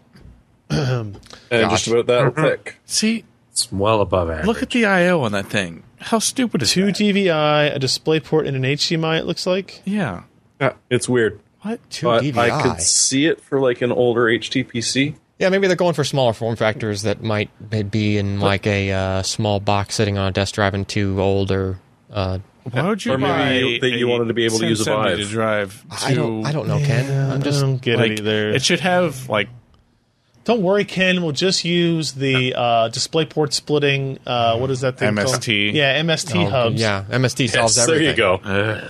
And we can have all But I the wouldn't be display port surprised monitors. if you see this damn thing in the backpack VR systems, yeah. right? And so in Maybe. that case, the Vive, like, you get a little bit extra compatibility at least for the moment. Backpack with the VR system API. with I mean, leaf that blower output attachment. configuration really makes less sense than the Asus one on the 10s where they have 2 HDMIs. Yeah, that just like pissed me off. I'm just trying to help you, but like it doesn't make much sense because they got rid of the third DisplayPort to do that, and it's like, what are you guys doing? Now someone has to buy, like, you can't even do triple G-Sync. Yeah. Like, what the heck? Apparently, Well, the you come nuts. price on this is about $465, so that's about a $20 increase over the Founders Edition of the 1070, Yeah.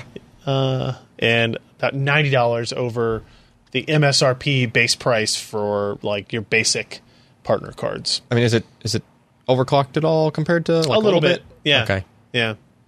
There are 2 models apparently, I guess. One stock and one premium. So Knight Rider in the chat says, "Oh boy, $5 DLC. Buy a pack of fake wheels for your VR game. oh yeah. Oh hell yeah! You'll have to Oh, you'll it's have to gonna pay happen. you'll have to pay again so that you can have your You thought racing the wheel hats were big out. visible in the VR. I know our next story here about Xbox Play Anywhere going to have Jeremy really excited. Oh yeah, now you can get your console quality gaming on any platform you want. It's going Your to be console amazing. or your PC. Yeah, and that sort of speaks towards these next releases that you're going to be able to buy on the Microsoft Store are bloody console games that you have to play on No, you're no. Windows 10. Have you seen the brilliant Forza PC version they put out? That's 4K, 60 all over the place, and looks gorgeous. Yeah, they did. They did Yes. good work on that. They're not Okay. just going to be using the same. Like they already have the high-end textures because they're going to make a 4K Xbox, so especially All right, fair Microsoft enough. Studios. Like Yeah. these will be good-looking PC games. It's just with UWP they can theoretically put less effort into making the port. So the idea And- is that this fall, any games purchased on Xbox Store and the Windows Store will be available on the other at no additional cost. Nice. Right. So if you buy, But if you buy the Xbox version, you can play it on your Windows machine and vice versa. yeah, which is That's decent. And is really playing cool. At least but- until the store dies and then they stop supporting it like they did games for Windows Live. Well, yeah. That's fair. Just a thing. That's fair. Yeah. You'll still be able to play it on your Xbox, though, probably. The hopefully. Xbox will keep going. Yeah, the Windows version may not. Yeah. But that's still pretty cool, right? Like, It's nice to have an option. the idea is if you bought that Forza game, you could play it on both. If you bought, what was the other game? That, and we're talking about Gears playing. of War Ultimate We're talking about playing a Gears of local War, copy on the something or PC. other. Yeah, not streaming Not it. streaming. Not streaming it over your local No. network. Yeah, It's- playing. You yeah. get the game on 2 different devices. Yep. Yeah. This is actually really cool. Although I still just really wanted to put the damn games on Steam. Like the Windows Store is Yeah. very restrictive. Obviously, they can't do that with the way UWP works and a bunch of other stuff. Yeah, they can. Yeah. Put it on Steam. Well, you can have UWP apps on Steam. Yeah. Yep. They announced that at Build. You can have a UWP app that's just an executable that you run. Oh, really? So just Yeah, download but it's still got to conform to all of the bloody Windows Store Yeah. Well, yeah, it's terms just and a way of agreements and It's just a way of so on and so compiling forth. it. Right. Yeah. And to be fair, Microsoft has improved the UWP experience. You know, they enabled VSync off. They enabled higher frame rates. They claim Eventually. to be supporting multi GPU in the future, which is a bigger problem than just UWP. One at this day point, to be mods honest. might be a thing. Yeah. They said mods will be a thing. Yeah, right? they said Yeah, they want will. to do it, but when and to what degree? You will wouldn't be see interesting. mods on Microsoft games anyways. They wouldn't give you mod support, even Yeah. if they were just like Win32 apps. Yeah, maybe. Like Yeah, you could no. hack stuff around. but I'm not. I don't believe that the Windows Store is the best place to buy games. But if it's not the best place Microsoft, to buy anything. yeah, if it's going to be the only place Microsoft is going to put their games on the PC, then I would like it to be as good as possible.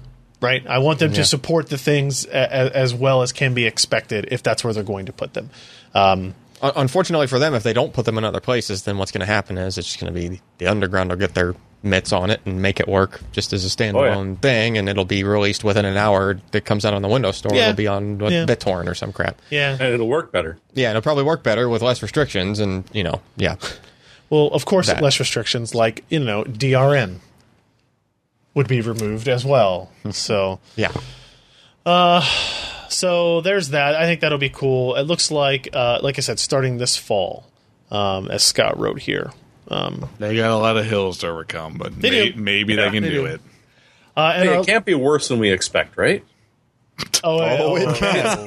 Absolutely can. All right, so our last piece here is what Jeremy was alluding to before. Apparently, Jeremy, there's a bug where the GP104 won't work with the Vive over DisplayPort. Is that what this is? No, it does not like it in that it doesn't admit that you've plugged it in. This could be a problem for many people. Wait, it will work over HDMI. We've tried. Isn't that that's how our Vive hooks up? No. I've never connected the Vive through DisplayPort. Okay, sorry. So the Vive breakout HDMI. box has a mini DisplayPort input, But it's as well as an HDMI. HDMI input. It has both. Oh. So you could, in theory, connect it through HDMI, which is what we've done, or DisplayPort, Okay. right? Or an adapter if you so desired for some bizarre reason. Can't you just... But apparently the GTX 1080 and 1070 aren't working well with the DisplayPort handshake. So then just use the HDMI? Well, maybe there's only one HDMI port. Maybe your that's true. monitor is HDMI. Yeah. That's the reasoning behind the Asus 2 HDMI ports on your video card. So you can have another one. For like VR support is that you can have, if your monitor's HDMI, and then now you have your your VR headset on HDMI. So which side does it look like the issue is on, though? Because you never know what, like... Yeah. Well, there's been some rumors that people are tweaking motherboard settings, which seems That odd. makes no sense Not whatsoever. impossible, but very odd. Apparently, NVIDIA has acknowledged the issue. But, other yeah. threads claim there are other displays that have similar issues. Oh. So but it sounds like it's on the NVIDIA some side. users have experienced luck with modifying their motherboard settings, which doesn't make any sense to me. But No, it doesn't understand really either, but it's an oops for NVIDIA. unless they're plugging into an integrated at that point, I don't know. I like how it's taken this long for this to come out. Like, obviously, there are a bunch of Vives out there, huh? I think pretty much everybody uses HDMI. Yeah, I would. The people that are buying Vives will probably be other people that have DisplayPort monitors or maybe dual link monitors. Like HDMI, in my opinion, is probably the lowest of user base in terms of gaming monitors attachment. I would think. Yeah, I mean, Right? I went straight from DVI to DisplayPort. You Yeah. should look at the same survey when resolution people are on it. Yeah, but resolution doesn't determine what. Yes, but your connection. a lot of is. those 1080p monitors out there are HDMI. Yeah. Well, no, it's I true, think most but I of them mean, are my DVI. HDMI is tied with my TV. It's Yeah. not for one of my monitors. It's for when I'm just outputting to the TV. Yeah, and apparently the HDMI, the converter. Let's see if you can use a DisplayPort to HDMI adapter. So if you do DisplayPort out of the card to an HDMI adapter, then into And then it works. I input on the would Vive. probably plug that one into your monitor going through the adapter just because. Sure. you know. Yeah. I don't know. Well, interesting nonetheless. So hopefully they'll get that fixed out. I do think the VR Funhouse will be out soon. The NVIDIA VR Funhouse. Yay. So I want to try that. The one they keep demoing and it looks awesome. Yes, indeed.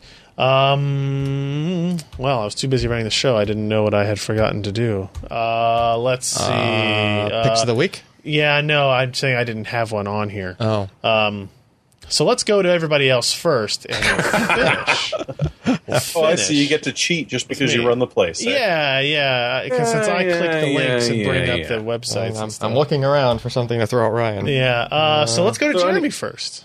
All right. Well, if you're a Canadian with absolutely no patience whatsoever and just has to update your card, I would pop by Amazon and buy that before someone gets fired.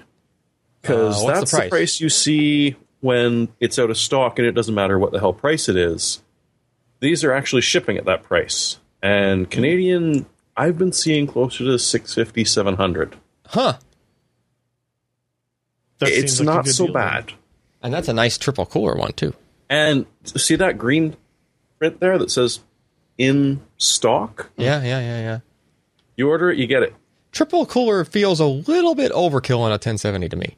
Yeah, but why not? It's just a cooler. It's I just get a it. custom cooler design. That is- It doesn't matter how many fans there are. It matters how fast they spin and what the airflow is like. And, Yeah. Right, it's How much one surface it's one area heat they sink. got. Yeah, it's one heat sink. It's just 3 fans. So that's got to be the best price I've seen for an in-stock 1070 up there. Yeah. All right. Up next, Josh. That's not Josh. Well, you guys need to put your shit in the right order. I don't know why Someone changed that for us. Do Josh's. And it wasn't me. I'm going to rearrange it. I think it accidentally got changed like 8 weeks ago. It's just been carrying over Every the whole time. I just click the links in order, and then I present them on the screen. And then you guys go, oh, no, that's not the right one. You guys need to fix that shit. So, okay, Josh, now what's up? My choice is beer and depression, and you can find them at any corner liquor store. Nice. Yeah. Yeah. Or any corner, for that It's matter. unfortunate this time of year, allergy stuff comes out, and pretty much without fail, all the allergy medication makes me depressed. So in the next couple of weeks, if you see me looking Dreary. sort of sad, that's because I'm taking this damn allergy medicine to make my eyes not water and my nose not So run. take some Adderall Crap. with it. Yeah, sure. I'm just going to do some Chase it. meth after I do the allergy medications. It's going to be great. Yeah. Fantastic. No, really. The pick is, of course, the T300 Alcantara edition wheel. Just get this all. If you're interested in racing, spend the money, get happy, have this for years and years to come. Yeah, it's a little pricey. Mm-hmm. You know what? It feels good. It is well supported by the industry. And boy, that Alcantara wheel, it sure does feel nice. What I like Hands about don't get sweaty. I wish you know we what I'm had saying? Alcantara pedals. what I like about that option is that you're not having to buy the thing with another wheel and then kind of just like almost throwing that wheel away when you put the other wheel on. Because I want the Tom Servo one. Yeah, the servo itself is $259. Yeah. And the three pedal is $99, and then $179. So you're getting a little bit of a deal there. Yeah. The $469, and that's Good a Lord. nice combination that will make you happy for many years to Only come. 10 left in stock, guys. Make sure you Only. use the PC Perspective affiliate code. Go to PCPro.com and click on the Amazon buy it button, support this website button, or whatever it is, and then go buy Yes. your That $469 wheel. That helps us more than you might even think. Yeah, definitely. It's actually pretty good. Okay, now, Alan, your pick. So I managed to scarf this like pretty badass printer for $100 from a neighbor who was just trying to get rid of one, and it was like a Canon Pro 9000 printer that can print like 13 by 19 prints, which is pretty awesome, right? Sure. So I started printing out some stuff, and I needed to put it in some frames. And this is like a killer deal. I'm sorry, is your hardware pick Picture frames. picture frames? People, Next. Listen, Next. all you other geeks that are sitting in your room playing WoW with nothing on the walls, like put some pictures on the walls, print some shit out. Oh. Okay. 8x10s. Or These you are could, or you could 8 by buy 10 real frames. art instead of printing shit out. So decent picture frames are usually like $10. Screen Old caps RPG from maps RedTube stuck everywhere. on my wall. Decent picture frames are usually like $10 a pop. I don't typically. disagree, sure. Okay. These are good picture frames. Like I received them today. Like they're good quality. They're plastic frames, right? they're plastic frames, but it's like a good quality. It doesn't look cheap or anything like that. And it's when you and got a super thin bezel, it doesn't have to look like it's a super thin bezel. It's all one piece frame, and it's actual glass in front, and it doesn't have any that kind of trickery to get the frame apart to put the picture into it. It's just like the plastic flexes slightly if you just flex one corner. It just kind of like pops out of the glass, pops out, and you just throw your picture in there and you snap easy the to thing front back in. load your pictures. Yeah, and it is literally. I thought it was kind of a gimmick until I actually put a picture in one of the frames today, and it was so painfully simple. I don't understand why all picture frames don't do this. So I like 12 packs, but I don't know about this 12 pack. you don't have to get like that many of them, and they have all different sizes. I just picked 8x10 for the pick to have a link, but that's 12 of them for like $32. Like that's insanely cheap for pretty good quality picture frames. One of them is 1032. Two of them is 1099. Yeah, it kind of scales pretty good Six once you of get to them the is bigger packs. 1875. Okay. Cyclops wants to know how many SSDs you can fit in one of those. I don't know. I haven't done the math. Sorry. I don't. U.2, M.2, Look, SATA, Alan, PCIe, what? which type? I don't think that your pick is a bad pick. It's good stuff. I think it is It's not unrelated Hardware or software. to It's what I'm talking about. hardware. And No, I it's do, not. And I do believe that last time you picked like little rubber nubbins Yeah, I did. You're really going to need to step up your game here, or else we're going to have Do to alcohol next time. boot you. You want me to pick alcohol like Josh does? Okay. All right. Yeah, here's- fine. Okay, here's my pick. I actually ordered this like an hour ago. You didn't get I the was Anchor ones? Sick and Why tired. do you keep buying weird third-party 900 lightning cables? 973 customer reviews. Are they certified? He likes the way they catch on fire. Yes, that's what this little. No, I don't know what that says. If they're not certified, man, adaptive copper, I mean, braided. they might just not work right for you Nah, after a they're little while. gonna work. 973 reviews. I honestly went. I said sort by reviews. That's a lot of good reviews. It's a lot of good reviews. So they're probably okay. For 3 10-foot cables for $13.99. That's a good price. And I was All right. tired of my phone was dying. I was like, I need a cable, and I couldn't find one in this entire freaking office. It's amazing. Ken left, and all my lightning cables disappeared along with him. Hey, Ryan. Uh-oh. What? Where was that at? Plugged into this computer right here. Why was it plugged into the why is computer? it Well, because I was there? charging last week. See. But, like, it was right here in the middle of the office. It's a nice that's- long lightning I cable. looked at where put the it. cable should go. To Those the are- cable charger. That length is really handy for, like, your nightstand. Yes, stuff like correct. that. I have a 10-foot at my nightstand, which Yeah. is that allows me to use my phone while it's charging. You got the thing plugged in. It's like behind your, because it's behind the nightstand and all that kind of shit. So, so they're not Apple branded cables. They may be less. I'm not saying you should buy Apple branded cables, but like Anchor or Amazon or someone who goes through the certification process, because I've had lightning cables just stop working on me. Let's see. Yeah. Works great. I have not had any warnings on my iPad Air 2 about these not being certified cables. The problem I found with them Has is not that burned my house down yet. No, wait. 5 stars. This does say compatibility. Bonus is that it is MFI certified to ensure. Okay, I mean, that's MFI. What's certified. MFI? made for iPhone. That's the certification process. Oh, it is? Yeah. It says. Is that a review saying it's MFI certified, though? yes. Why It don't is they like say a the list of knockoff made for things. idiots Why one. don't they say it in the product? But I looked at the I was going to buy some of the Amazon Basics ones that are certified, but then the most recent reviews were all about how they changed the connector tip, and it's like they're cracking and stuff. Yeah, frequently now. I don't know. I bought like a 3-foot one and a 6-foot Amazon Basics one a few months ago, and one of them has that new connector tape. I can't remember which one is which. Yeah, It hasn't broken yet, but it is. you can tell the difference. It's pretty stupid. yeah. It's like the plastic sheathing is too wide now because they switched gauge on the cable. Yeah. All right. So that's my pick. That is the show. Thank you, everybody, for joining us. We'll be back next week. PCPro.com/podcast is the URL. You can find the RSS, the downloads, the video files, the YouTube links, the show notes, all the links to all the stories we talked about on the show. If you want to support us on Patreon, we would love it. Patreon.com/PCPro. And, of course, PCPro.com/subscribe if you want to sign up for our notifications list for our live streams. Thank you, everybody, for hanging out with us. We'll see you next week. I'm Ryan Schraub. I'm Jeremy Hellstrom. I'm Josh Walren. And I'm Alan Malentano. And I feel depressed just being around Josh.